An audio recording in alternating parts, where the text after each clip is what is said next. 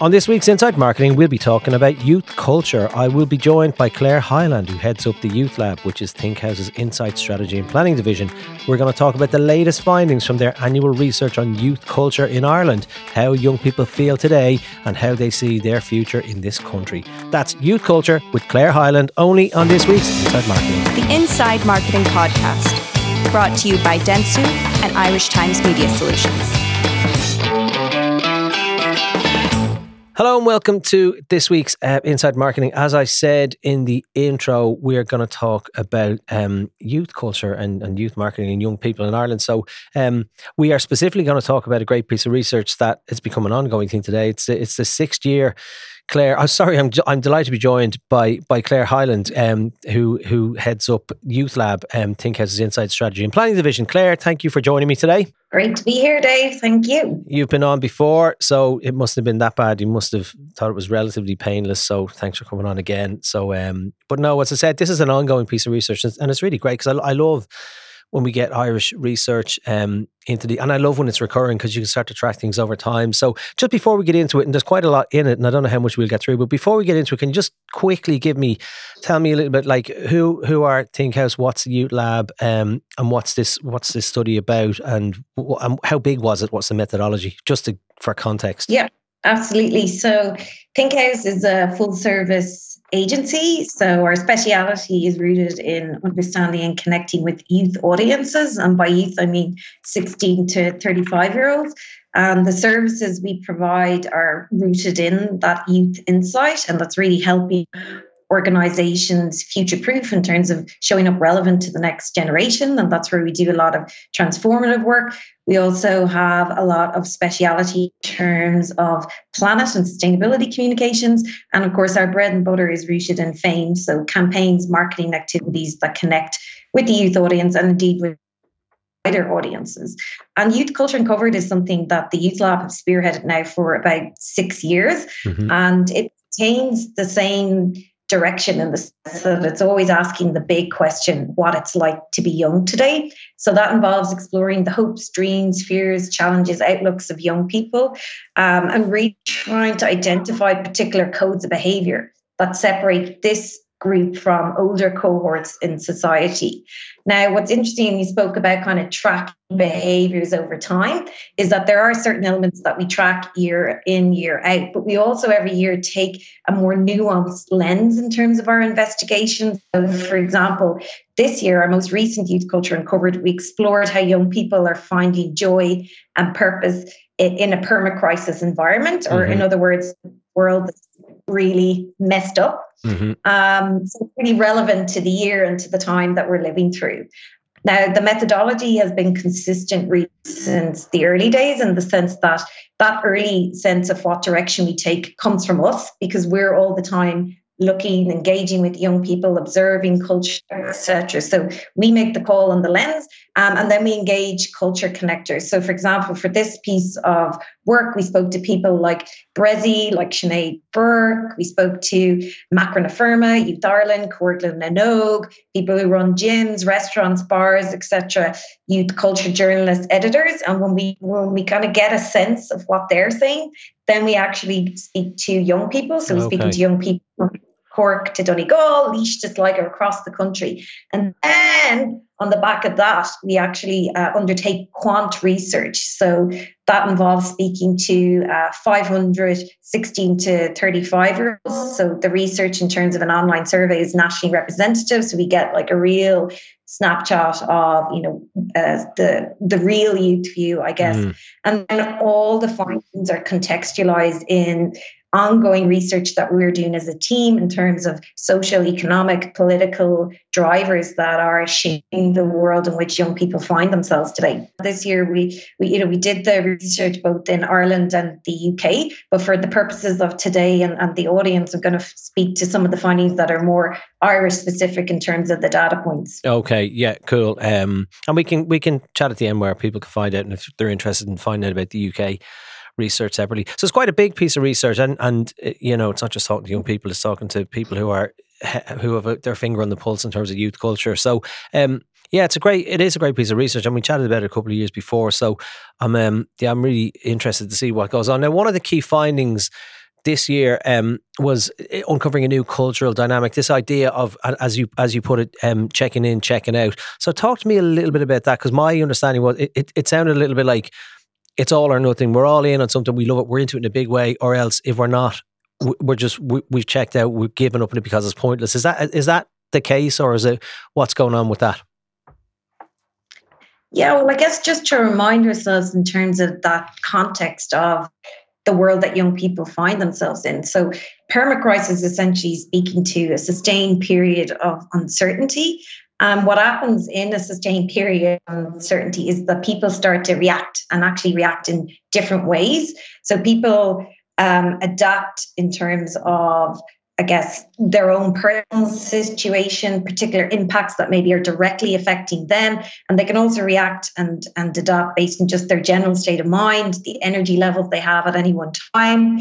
And what we found very early on, both, I guess, in speaking to young people and then again in the data, was that we saw real fluidity in terms of the spectrum of behaviors. So this idea of young people bouncing from different and often contradictory behaviors that reflect really where they're putting their energy in to gain a sense of control in their lives and to create joy and purpose in ways that really matter to them. So to your point there about, is it all or nothing? It's not about absolutes in the sense that young people are only behaving in black and white ways. It's actually that they're behaving in black, white, and multiple grey ways in between. So yes, maybe checking into life or checking into something where you're really giving it all in terms of your energy and attention, but equally kind of behaving in a completely opposite way. And that can be either by intention or because you've no other choice. And I think a good way of understanding this is through the lens of meme culture. So some of your viewers and yourself, Dave, might be familiar with that meme where it presents a picture of me. So me, the individual, doing a very certain behavior. And then alongside that is me, also me, doing the complete opposite. And that's almost what we're speaking to. So any one person can, at any one time, kind of adapt a particular behavior along this spectrum of kind of leaning into life, trying to take control of your everyday and finding purpose and joy for yourself. So it's definitely not a case of all or nothing. There's a lot of in-between stuff happening too. There's a lot in the middle. Because on one hand, when you think about young people, and we'll get into some of the specific numbers around what they feel about government and that kind of stuff. Like the youth in every country, in every society, they've always rebelled against establishment and against kind of the ruling classes, and you've seen it quite a lot. But is there a genuine concern today that young people do not feel well represented by those in charge of government today? So I did a bit of prep for this, and I noticed anyway, this came up about 2-3 years ago when I was doing a podcast on general kind of diversity, and it came up then, was going like, the Dáil we know, it's predominantly middle-aged white male domain. So I think the average age of a serving politician in Ireland is 49. And when you think about that, it means for every 30-year-old, there's a 68-year-old too. So, and I read that only 2% of TDs elected in 2020 were in their 20s. So it kind of seems to be a real problem that our government doesn't, and that's what a government is supposed to be, right? A government is supposed to represent a modern day society. And if the composition of that government is unreflective of a modern day society, well then a lot of people, not just young people, a lot of people are going to feel that they're kind of left out. Now, is it different? Do you see this as being different? Because that's a kind of recurring problem that young people may not feel that the government, like my parents don't get me type thing, with teenagers. So is it a real problem that young people genuinely feel that the ruling class have abandoned them? And is that true? And do they feel it badly? And do they feel it worse than maybe you found in other years? So look, a stat that really struck me and a team from our research is that only 15% of those that we surveyed, so the 500 young people, said that they felt that there was someone who looked like them and understood them in government leadership. So I think there's one thing about the diversity in terms of feeling like someone looks like you, whether that's kind of, age, background, but actually understands you. Takes it to a whole other level. Similarly, we heard that only 16% said that they claimed to believe that they could trust in the state to actively govern in their best interest. And a whopping 63% disagreed with that statement. And that, interestingly enough, is since our last Youth Culture Uncovered, where it was 49% who said that they didn't trust in the state to actively govern in their best interests.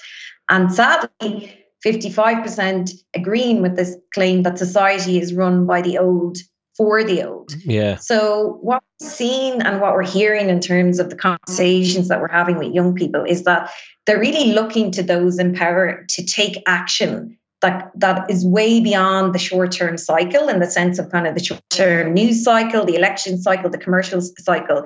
And overall, there is a sense that the action that is needed is simply just not being taken.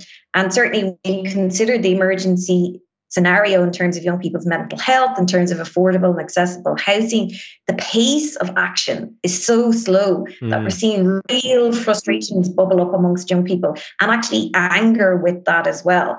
And I've heard time and time again from conversations with young people that they feel there's so many levels of barriers that are just put in place to effectively make it impossible for them to have physical and financial autonomy where they can actually grow into independent adults. So there's a sense of like, we're working hard, we do know all we can, but to what avail, essentially. And like there is multiple initiatives that the government's undertaking, I think, to try to listen to young people, to try to connect and engage. I think the reality is that those efforts are just falling dramatically short of what's needed. So from a young person's perspective, the commitment to change is just not there. And again, what we're seeing is this sense of young people feeling that they're just not being taken care of in their own country of citizenship. Yeah. And I think we were on before, when you were on before, we talked about this. Like, I really feel for young people. Like the pandemic, it was a bit of an adjustment for me, but I had stuff going on at home. I had a young kid at the time who was like, 2 or something. It wasn't bad, and my disruption wasn't that bad, but I really felt for young people and older people who were really badly hit by it. And we're probably seeing a lot of that because people in your survey at the younger end of it are probably, post pandemic, they feel like if you've lost 2 years of your life and you're 18, you've lost years 16, 17 and a bit of 18, they're not coming back, and that they're your formative years. So I genuinely do feel that the impact weighed far heavier on certain groups of people. There was one thing in terms of class that I think, and I picked up on, and I think a couple of the news outlets picked up on it. You talked about the emergence of a new working class. Can you talk to me a little bit about that for a second and explain it to me? Yeah, I think this is fascinating in the sense of just political and social society perspective. So like other capitalist democracies, which Ireland is, Ireland has structurally transformed since the 1960s in the sense that it's shifted from an industrial to a knowledge-based society. So Ireland today, relative to other OECD knowledge-based societies, has actually the second highest number of young people. So particularly 25 to 34-year-olds with a third level degree. So that's coming in second place just to Luxembourg. Mm-hmm. And if you look back historically in terms of the interrelationship between class, education and wealth, third level education automatically correlated with earning high incomes and almost guaranteed home ownership and wealth accumulation. But for today's young adults in Ireland, that's not happening. So you can have a third level degree, you can be highly educated, you can even have a good job, but that isn't necessarily translating into high incomes and high prospects. And particularly that prospect of home ownership is really out of sight for many of this cohort. So now what we're seeing, and what some economists are referring to, is indeed this new social class called a new working class within the knowledge base. Point earlier about politicians in power today. I think it's fitting that particularly in this week when there's so much conversation about rental situations and evictions coming down the line, that we have so many politicians that are themselves not just homeowners but actually landlords. Yeah. And then you're talking again about a whole cohort of people that might never actually own a home. And a report that shocked me, honestly, to the core last year was a report from the ESRI that highlighted that in all the future scenario plannings that they were doing, they kept landing on this space that the likelihood would be that for today's 25 to 34-year-olds, that when it comes to an age of pension, and who knows if there will even be an age of pension, but when it comes to retirement, the likelihood is that only 1 in 2 will actually be a homeowner. Wow. And so that, again, looking into the future has massive implications, because if you don't own a home when you retire, you automatically have more expenses. We relate that to people's ability even now to pay into pensions. We're going to see massive poverty issues for today's young people, in potentially 40, 50 years time. Yeah, and it's fascinating because I got, and you'll know this as well. I heard Danny McCoy from IBEC talking, and he's saying the economy's great, the economy's fine, relatively speaking, we are flying. But it doesn't. It's certain people are doing well, and it doesn't feel like that trickles down to everybody. And while we're doing well, and there's no recession, on a macro level, there's no recession. On a micro level, I think for a lot of people, it feels like there's a recession. And it's quite. If people feel that disillusion, so when I came of working age, it was hard to get a job in the industry, but I got into the industry. But there was loads of jobs shortly after, and it became it was easy to get a job. Your prospects would be good. There was more jobs than people in certainly in our industry, and that was the case. It's hard to get talent. And then Google and Facebook came in, and again, there's a huge kind of it's an employees market. So, but I remember even going back when too young to get a job, but in the 80s. It was a grim time, and particularly for young people, there was saw no future in Ireland, mass emigration. What are we in danger of it? Because the implication of that is that we obviously, apart from lots of things, we have we lose our good qualified brain drain. Ultimately, our good qualified young people. So, are we looking at that type of situation again? I know it might be too early to just say that, but could we be at the start of that, where we're seeing a mass exodus of young people, or how do people feel about it? Are we that bad at the moment?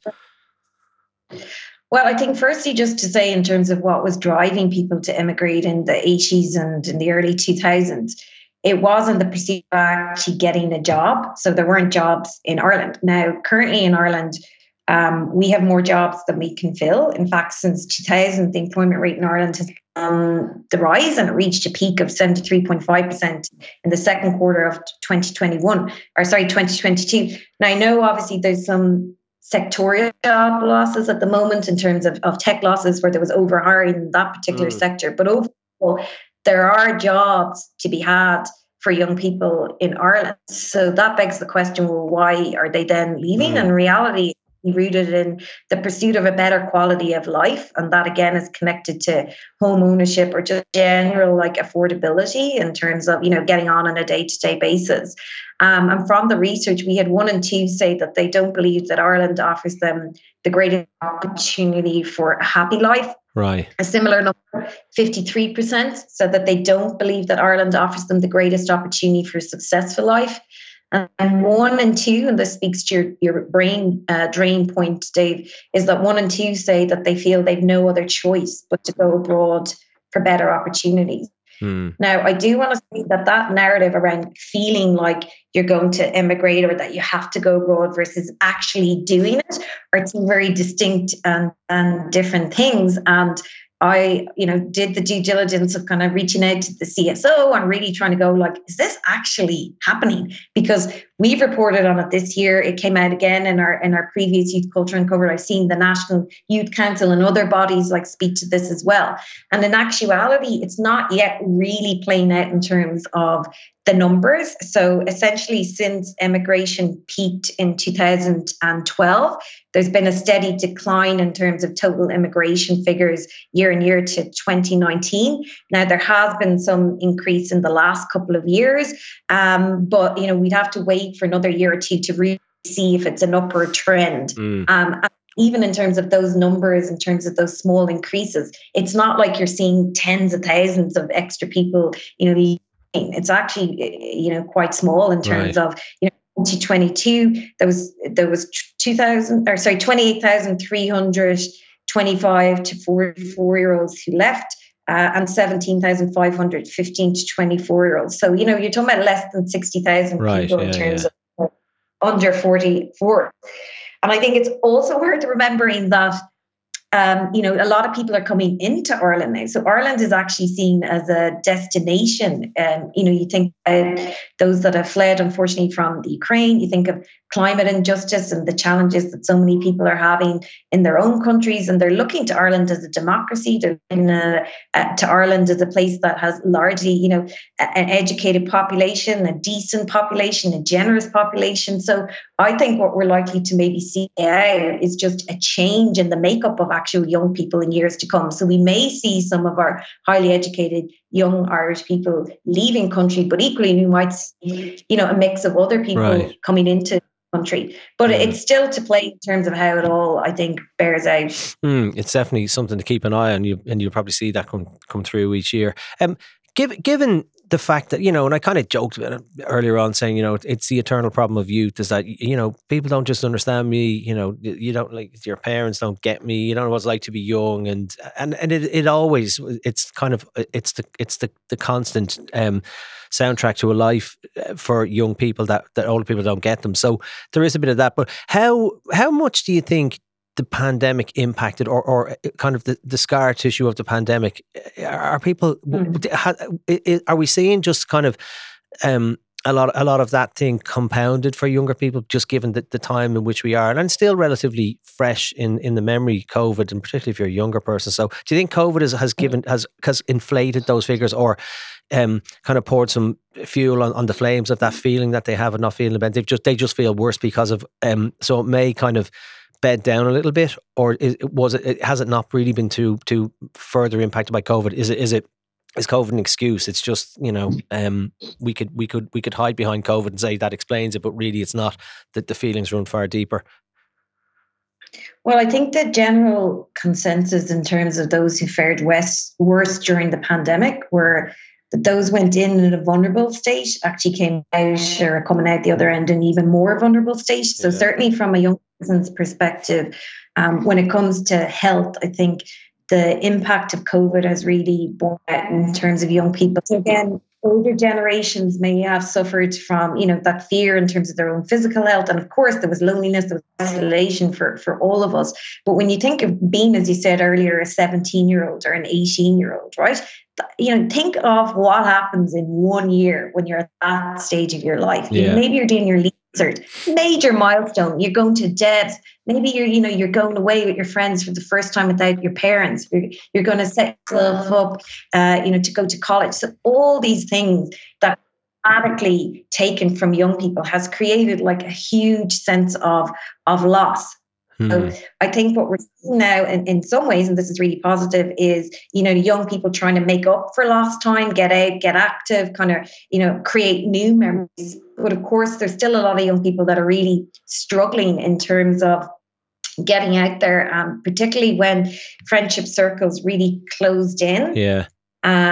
People had to become almost more reliant on technology because they physically couldn't actually, meet other people. And we're hearing now a lot of kind of interviews and conversations with parents as well, that, anxiety is such a major issue for young people. So, parents saying that they have teenage kids who don't want to get out of their bedroom, who don't want to go to school.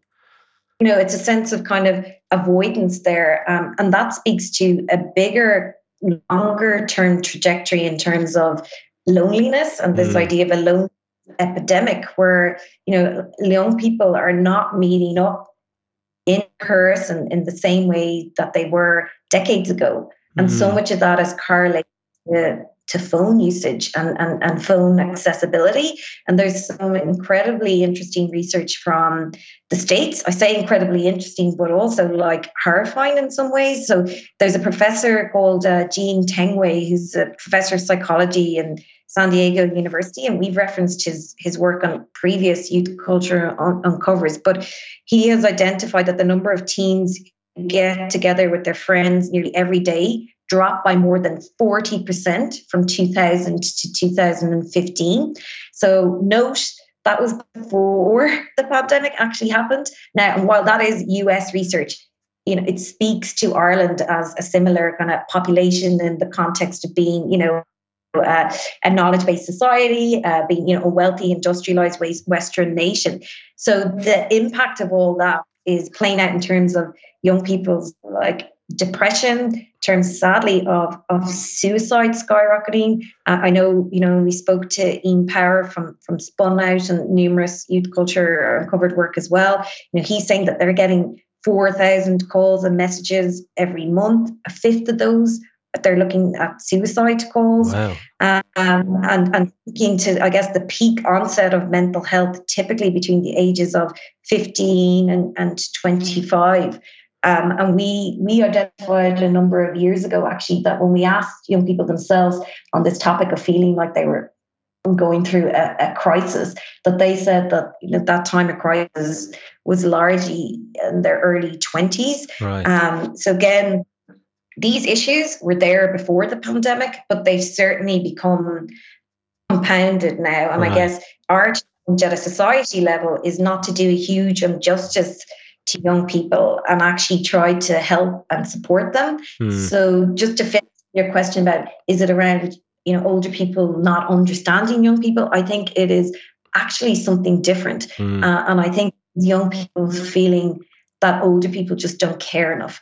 And I think from a societal perspective, if we have a young generation who feel they're not being cared for, that they're not being taken for, I think that that's a really worrying situation for us as a country to be in. Yeah. So, I hope anyone listening in a position of power right now can take note. And, I think it's up to all of us to do the right thing and the responsible thing of creating a society that, well-being for all is front and center. Yeah, and because it's I mean, any kind of suicide, it's heartbreaking, anything, but it's so heartbreaking when it seems to be the stories you read. It's becoming younger and younger, and people seeing total despair at such relatively young ages, and you just kind of think, Jesus, like how can that be happening? It's heartbreaking. And you talked there about, because I could read into this and go, is it a sense? And I'd be totally forgiving of a young group of people saying like their mood is really low, it's really bad, it's total despair. But you made a point about that they do try and lift themselves out of that. So is that the case? Are they kind of in despair, or are they kind of proactively trying to lift their mood and get out? And you made the point earlier on about saying now in a post-COVID world they may have lost out some 2 years and those formative, really important years, socially defining and life defining years. And they're trying to make up. Are they trying to make up for lost time? Are they trying to, maximize what they can do and live their best life, if you will? Or is it a balance of they try and do that, but they're still kind of, are they ultimately depressed and in despair, or are they trying to lift themselves out? And if they do try and lift themselves out, what are they doing, or how are they doing that? How do they go about doing that? Yeah, I think this goes back to my point earlier around the black, white, and all the grey stuff in between. So we always start our research by asking people to describe to us in 3 words their own generation, and then tell us in their own words how they're feeling. And what became remarkably clear in the early onset of this work was the polarity in terms of the responses. So we got such a wide range of emotions that were in complete kind of contrast to each other. So on one hand, you had people saying, that they see this generation as being caring, kind, and progressive. And on the other hand, selfish, disengaged, lost. There was real positive and being ambitious, motivated, opportunistic, and then the polar opposite in terms of being anxious, dull, lazy. So that view of their own generation maps out in terms of their own kind of outlook as well, that you see that polarity. But what I think is promising and what makes me feel hopeful, at least, is that when we ask them particularly about their outlook for the year ahead, recognizing again that it's so uncertain. Of course, many spoke about, look, don't know how this year is going to pan out. So 19% saying no idea. But actually, we had large numbers actually saying that they were going to try to focus in on their own life and create a sense of control for themselves. So 1 in 5 saying they wanted to sort out their personal shit, get organized for themselves in 2023. 17% saying they want to find balance and just focusing in on what they can control. But of course, you also get, a cohort that are like, I'm just can't cope, or, I'm this year is going to be all about struggling to financially survive. So that came in at about like 11%. So the good news is you have a large cohort saying that, look, despite all the crazy in the world today, I'm going to try and zone in on my life, focus in on what I can control, find balance in my everyday, create moments of joy for myself. But equally, those margins saying, that would be a luxury to actually be able to kind of find balance. I'm just in survival mode because I have no money, or I'm still struggling from that isolation piece in terms of the impacts of COVID. But to speak to, I guess, how they're creating joy for themselves, travel and adventure came out in first place. That typically is number one in terms of, looking back over the last few years. Food, all things foodie, ranks really high in second place.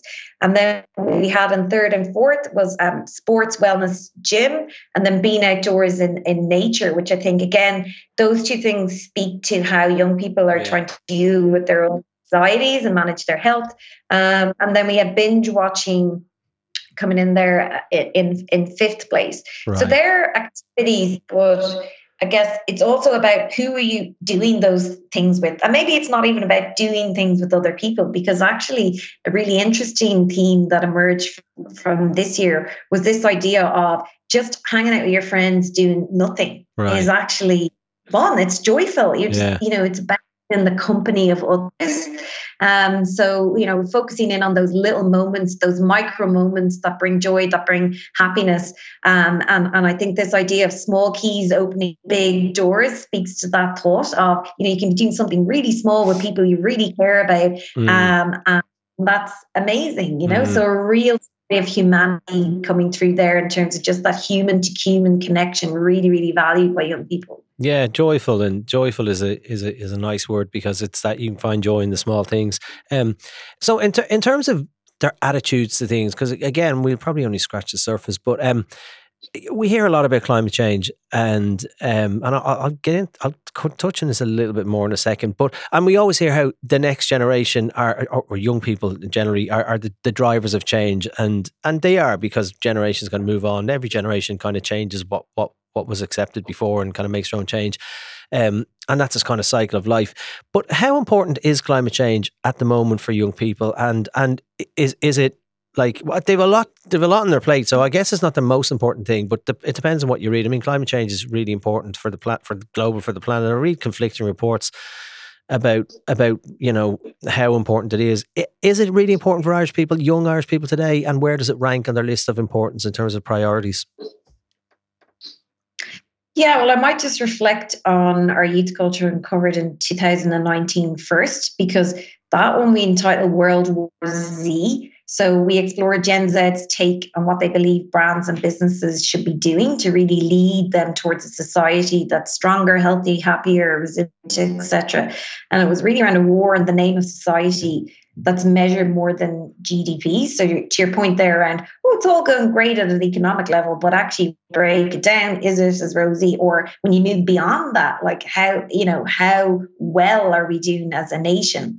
And back then, Gen Z, so 16 to 24-year-olds, they declared climate like the number one issue. That was out of 14 different issues, from homelessness, mental health, political instability, economic uncertainty. And we fast forward now in terms of 2023 in a perma-crisis environment, we've seen a shift. So in terms of what they're most concerned about right now, the cost of living crisis comes in number one, followed by the housing crisis, health in third place, followed then by climate.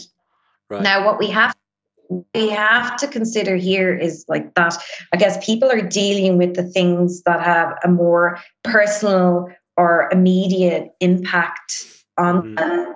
So yes, they're concerned with their ability to financially survive. Yes, of course, they're concerned with, like, do I have a home? Is there security in terms of where I'm going to go to bed tonight, etc. But when you consider climate in terms of this week alone, and what we've heard from the IPCC report, that it is up to all of us in terms of the next 6.5 years to really, I guess, take and accelerate our actions so that, we have impact that will exist and kind of map out in terms of thousands of years to come. So I think the reality is that while it mightn't be picked in a survey by young people or by as the number one thing, the reality is climate is is directly related to our own existence. And when you're a young person, what you realize is that your lifespan is a lot longer maybe than your parents or your grandparents. So you're automatically kind of more invested. I think when it comes to climate, it's just like a meta challenge all of us face, and all of us have a responsibility to try to find, solutions and take action at pace. Yeah, because it's one of those. It's a really interesting point. And again, so I've read a lot of research, right? Yeah, and climate is a big concern. But when you think about climate and shopping, so I read a study from a 2022 report from Digital Business Ireland. It said that because we hear young people are the ones that are drivers of change, and they have high demands of companies and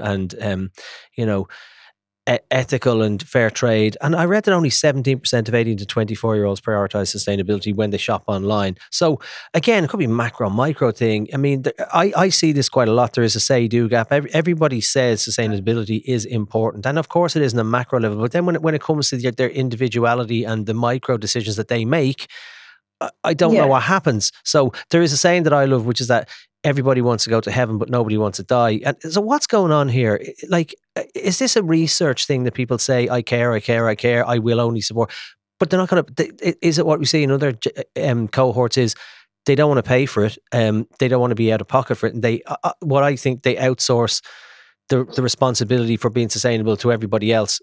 Is that unfair? What did your research suggest in terms of them taking ownership and actions and actually, funding a sustainable planet themselves? Did it get into that at all, or what's your view?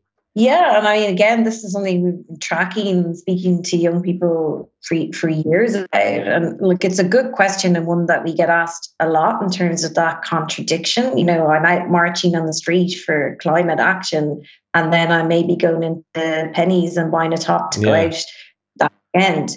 I'm buying my pennies clothes to march in about fast fashion, and I'm marching in the t-shirt that costs £2. That type of thing.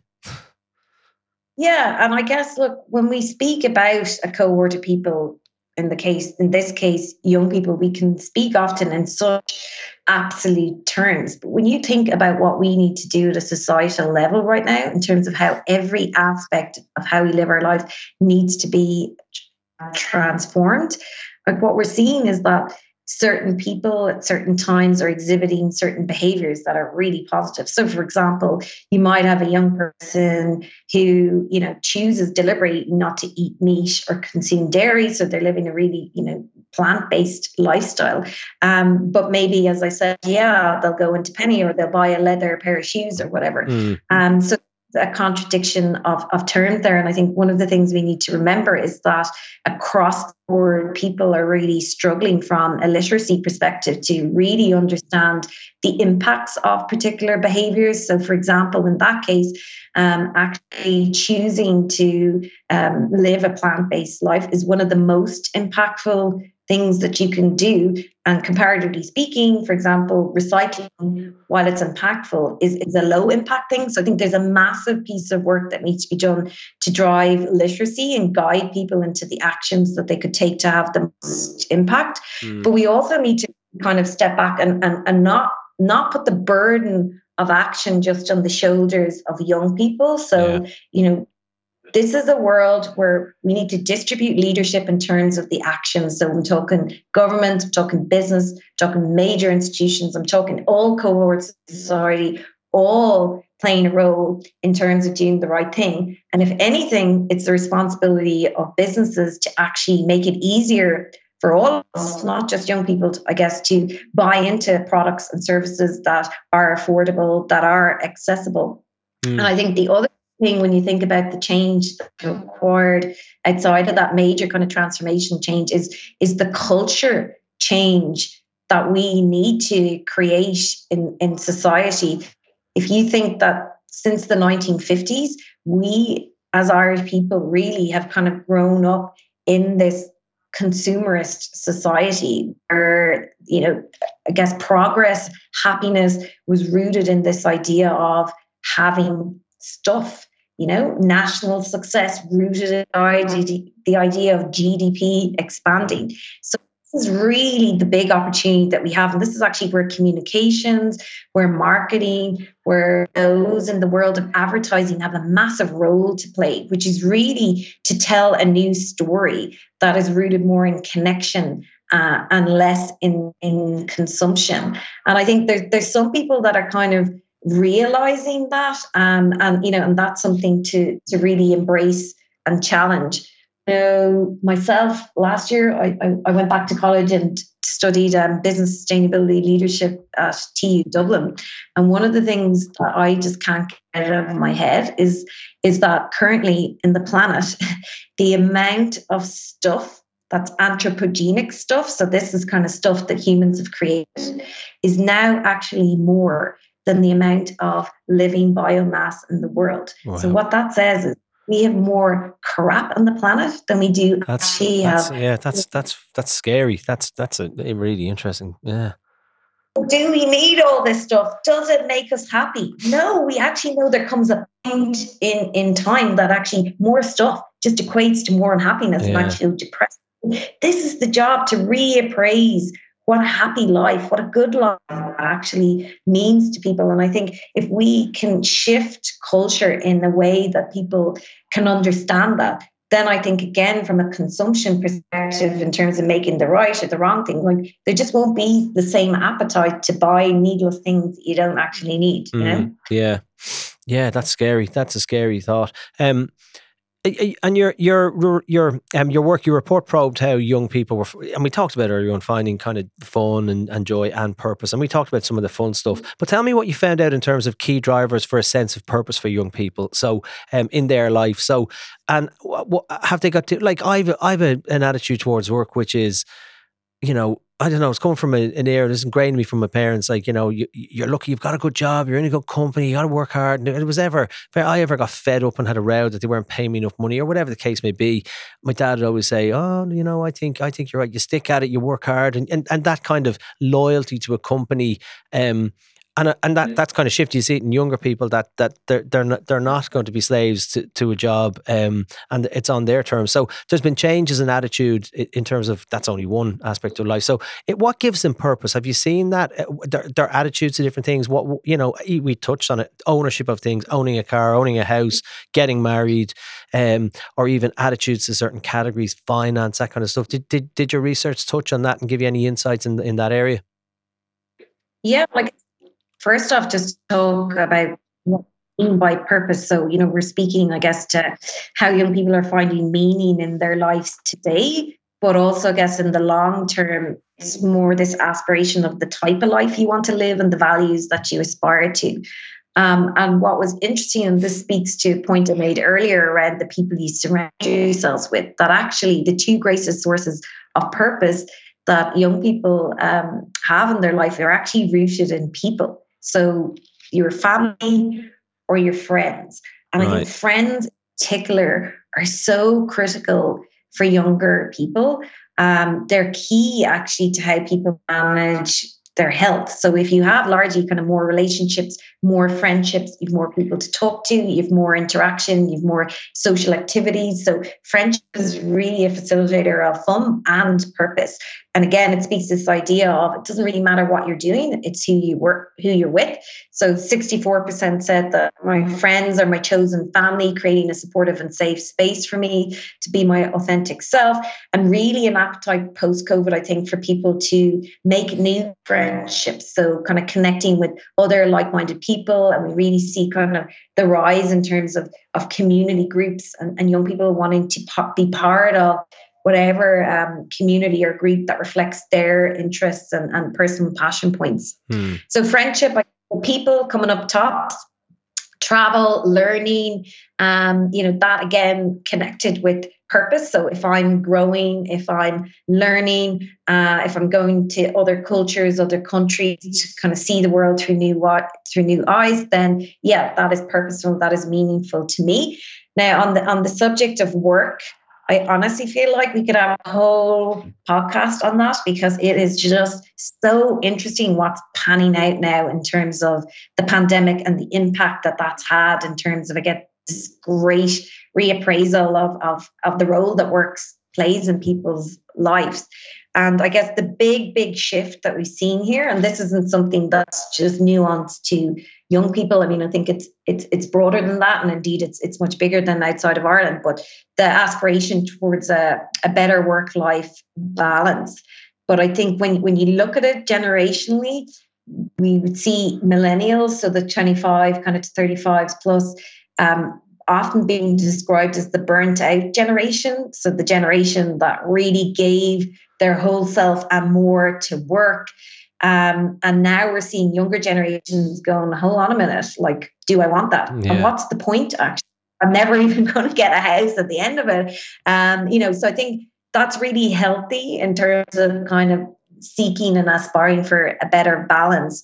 And globally too, I have to say, like, it's just phenomenal how this is playing out, because I read last week, for example, in Korea, that young people stopped a bill going through government, which made it legal to work 16 hours a day, which is just beyond the ridiculous. So I think that aspiration for a good work-life balance, we heard a lot about the 4-day working week. I mean, there's certainly a young generation that are aspiring towards that. I think we mightn't see it play out, in the very near term for most companies or organizations, but I think that's the direction we're headed towards. But I think different people really viewing work in different ways. So we had about 1 in 4 saying that work is really about fulfilling my passion and my purpose.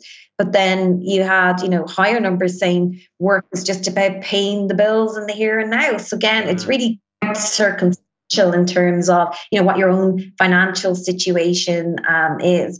And finally, just on the subject of work, Dave, you probably heard of terms like quite quitting or quite thriving. So this idea that, people just go and do the bare minimum, put the laptop down at 5:30, whatever it may be.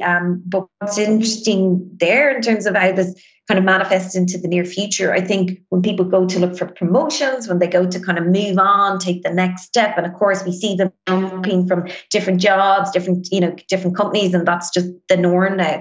I think that's where they're going to start to reappraise themselves. Like, will I get that reward if I'm doing the bare minimum? So, a lot of that will kind of play out, I think, in the near future. I guess just to speak just to the broader aspect in terms of just general attitudes to work and a lot of those milestones, what we're seeing definitely is this idea that established kind of one linear way of living life today is just gone. That linear life path model is fundamentally broken. It doesn't exist for young people anymore. So, if you think the idea of getting married, having children, so many of those things have been pushed out for young people. So I think it's 27 years is the average age now for people to leave their parental home. In terms of getting married, we're seeing that like grooms getting married for the first time is like 35, brides 34, women having their first baby 32. So these have been going up year on year. Things getting, and things maybe not even happening. So like having children today is for many people an economic burden that they're not necessarily able or wanting to embrace. And so much of that is connected back to culturally how countries are set up, what they value. So like, for example, in Japan, like it's a massive issue that women, like they're not having children because they don't have shared kind of, I guess, support in terms of parenting duty. The emphasis is all about work, high childcare costs, etc. So again, it really depends how nations set themselves up to support a lot of these life activities. Yeah, and you're right. There's a lot in. We could go on it for an hour on that topic alone. I want to just kind of change tack a little bit. So your report referenced this idea of escaping reality, and everybody needs to escape reality. So were there particular media channels when you think about, or things that they use, bringing it back into the world of media for a minute, that they use to find inspiration or to find escapism or that kind of thing from what is quite tough times at the moment? Was anything jumped out that you saw in your research? Yeah, I think just TikTok as a channel, I mean, certainly jumping out as an entertainment channel, but also discovery channel. So it's not just about kind of getting lost in the algorithm. And we hear a lot of people saying that like they're aware that they're getting kind of almost locked into this endless cycle of scrolling. But they're also proactively searching in terms of getting inspiration. They're using TikTok as a search tool to find out, where to go on a night out, what to do when they go away on holidays, etc. We also saw, I think, gaming, particularly from more of a Gen Z, so kind of a teen, young 20-something kind of really pop out in a more pronounced way. Also sharing digital content, more relevant and activity for the younger cohort. Another channel of real interest is Discord. So Discord being a platform where users have the ability to really communicate through voice calls or text messages, share files, and do it in a really community-led way. So you have on Discord what's called servers. So for example, if you're a gamer and you're playing a multi-game online, you can also be in Discord chatting to your friends at the same time. Binge watching as well. So again, going on Netflix, consuming, content, or indeed like deliberately choosing to watch, I guess, lo-fi content, stuff that is, total escapism and guilty pleasure, whether that's Love Island or The Last of Us or whatever. But ironically, I think a recognition amongst many young people that actually true escapism is actually getting off your phone, getting off a device, getting away from a screen. And when it comes to events, like a hunger for, events that, you could be at a rave in a wood somewhere and no phones are allowed. And that breeds a huge sense of freedom for young people. Like no one's going to be watching me or comparing me to anybody else. So, I'm hopeful that we'll see more of that type of activity in the future. Yeah. It's really interesting.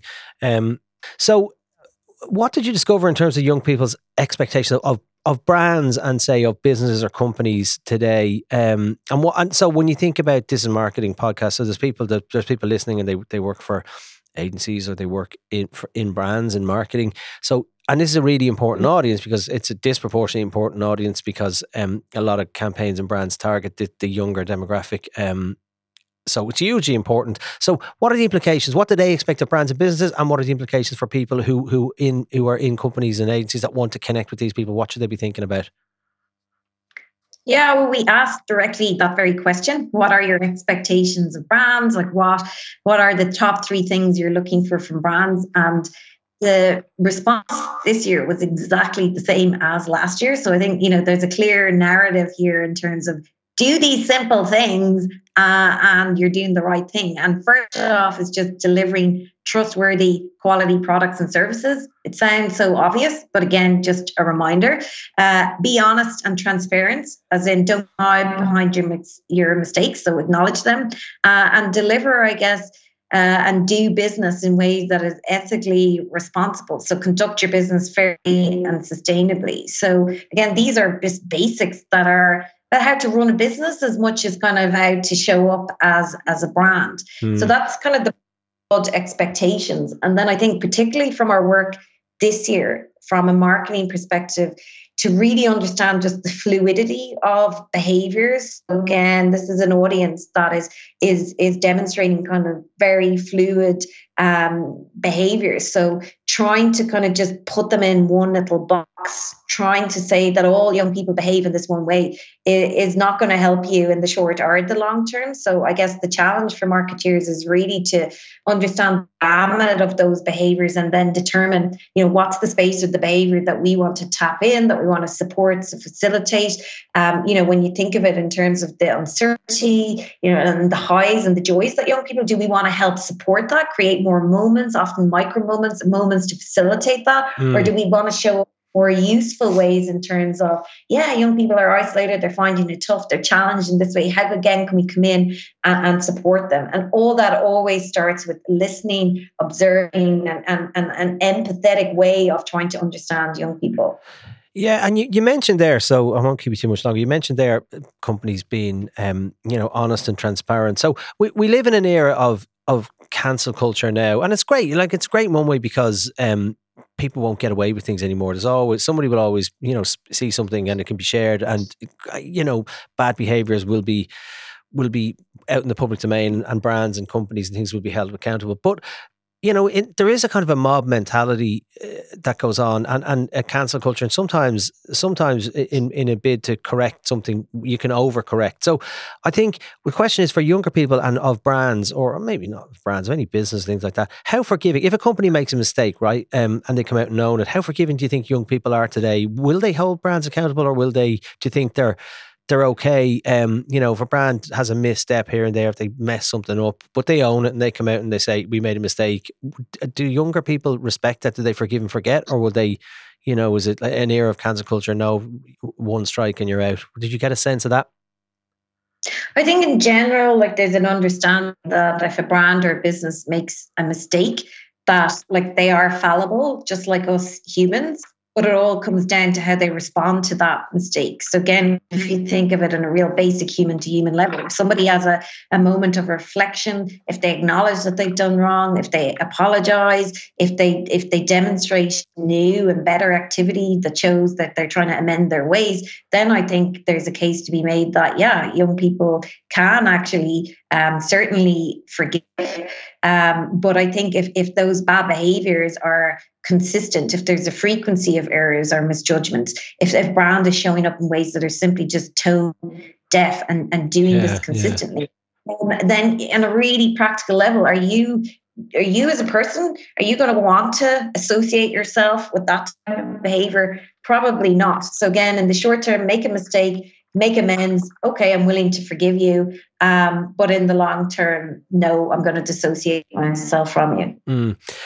Okay, yeah. I mean, we could have talked for hours and hours about some of the points in this. It's really, but it is. I congratulate you guys on it, because we've a lot of shared clients. I work with you guys a lot, so keep up the good work. It's great, and I look forward to. We'll probably have you back on next year to chat about it. So it's a great piece of work. So congratulations. Now the last question, which is an easy one. If anyone's listening, because we only scratch the surface, and by the way, there's a brilliant article in today's Irish Times, which I'd urge people to read. It's kind of, it just kind of, it covers a couple of points on it. But if people are listening and they want to find out more, is there a full fat version of the report available anywhere? Can they download it anywhere? Where do they find out about it? Or who do they get in touch with, and how can they find you if they want to do so? You can just Google me online. Yes, we do have a report. It is available to purchase. I think the best way in is to just simply email in terms of hello@Thinkhouse HQ. So HQ is in headquarters.com. So hello@thinkhousehq.com. But I would say, just as we've had a really interesting discussion now, I don't think the real value is simply just getting a report on your desk. I actually think it is engaging with myself and the team to actually show up, present, and have these nuanced conversations, because the institutional knowledge that exists within our brains is significant. And we find that when we have conversations, we unlock so much more. So I'd love the opportunity to maybe present to some brands or businesses and share such of the knowledge we have. But of course, if that doesn't work, we're more than happy to share the presentation.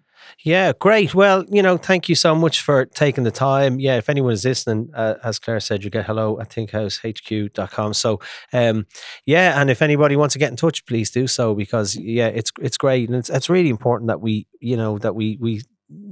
do this research and that we learn from these type of things as brands. So I wish you the best of luck with it, and thanks again for joining me. Thanks, Dave. It's been a pleasure. Thank you. Thanks. And thanks to our partners in Irish Times Media Solutions. If you like this episode, why not listen back to any of our previous 92 episodes? You'll find them by typing Irish Times Inside Marketing into your search engine of choice. Thanks to Andrea on sound and Kira on marketing. And Until next time, stay safe. And if you know any young people, have some empathy, reach out to them, see how they're doing, check in with them, and don't be so hard on them, and cut them a break because they're struggling at the moment. So until next time, stay safe. Thanks. Bye. The Inside Marketing Podcast, brought to you by Dentsu and Irish Times Media Solutions.